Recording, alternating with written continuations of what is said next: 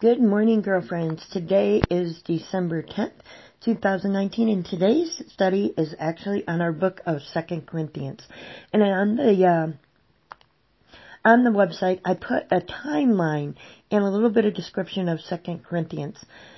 But also, this is a book, it's actually a book of encouragement. When you first start reading it, it may sound like Paul is complaining or it's all negative, but he's actually trying to encourage people. So I hope this book encourages you as we go through this. One second. I wanted to read something to you.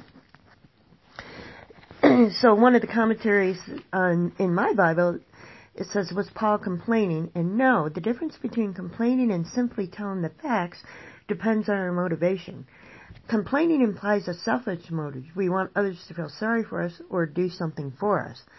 But Paul made it clear that this was not his motive. He told about his hardship so that God could be glorified. His story witnessed to God's grace and provision. I'm going to read scriptures 1 through 8, and then I've got another little commentary in the Bible, and then we'll talk about a few things. So here we go. 2 Corinthians 1, chapter 1, verses 1 through 8. So Paul, an apostle of Christ Jesus, by the will of God, and Timothy, our brother, to the church of God in Corinth, together with all his holy people through Achaia. Grace and peace to you from God and Father and the Lord Jesus Christ. And just so you know, if you're following along, this is going to be the New International Version, and typically it's the NIV, and that's what I typically use unless I indicate something different. So praise to God of all comfort, starting at verse 3.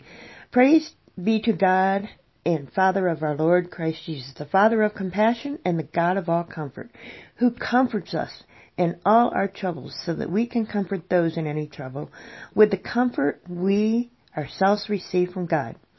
For just as we share abundantly in the sufferings of Christ, so also our comfort abounds through Christ. If we are distressed, it is for your comfort and salvation. If we are comforted, it is for your comfort, which produces in you patient endurance of the same sufferings we suffer.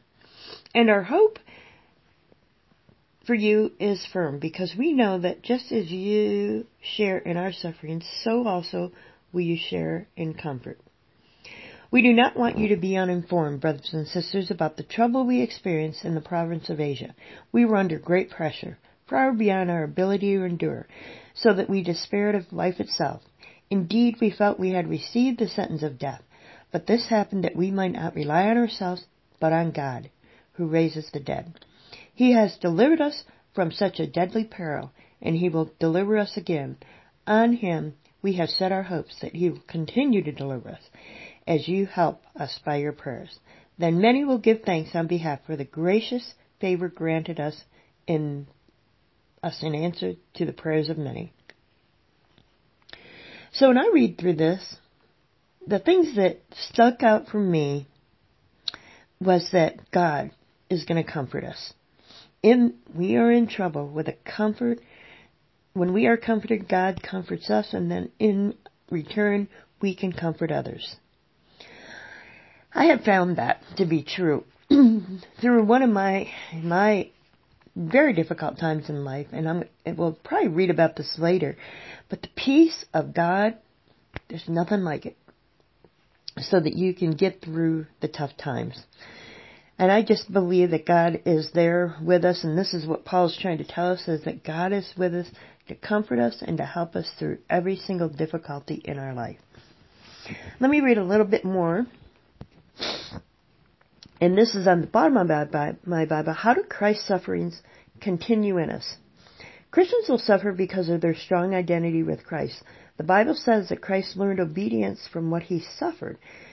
See, why did Jesus need to learn obedience through suffering? And that's Hebrews 5:8. Why then should his disciplines expect anything less? Our suffering is in fact a link to Jesus. Though he was the Son of God, he endured the frustrations of flesh while living in a sinful world. We still live in that fallen world, and we feel the tension caused by its influence. Some face severe physical pain. Others encounter intense emotional battles. But because Jesus lives within us, He shares the pains, the sorrows, and the frustrations we feel. He joins us in our suffering, and even more encouraging, He also offers us comfort. So there we are, the God of all comfort. What are your thoughts? Do you believe that God comforts us during our times of trouble? Have you found that God is there during your times of trouble? Would love to hear from you. Thank you for being with us today. And remember, you are who God says you are.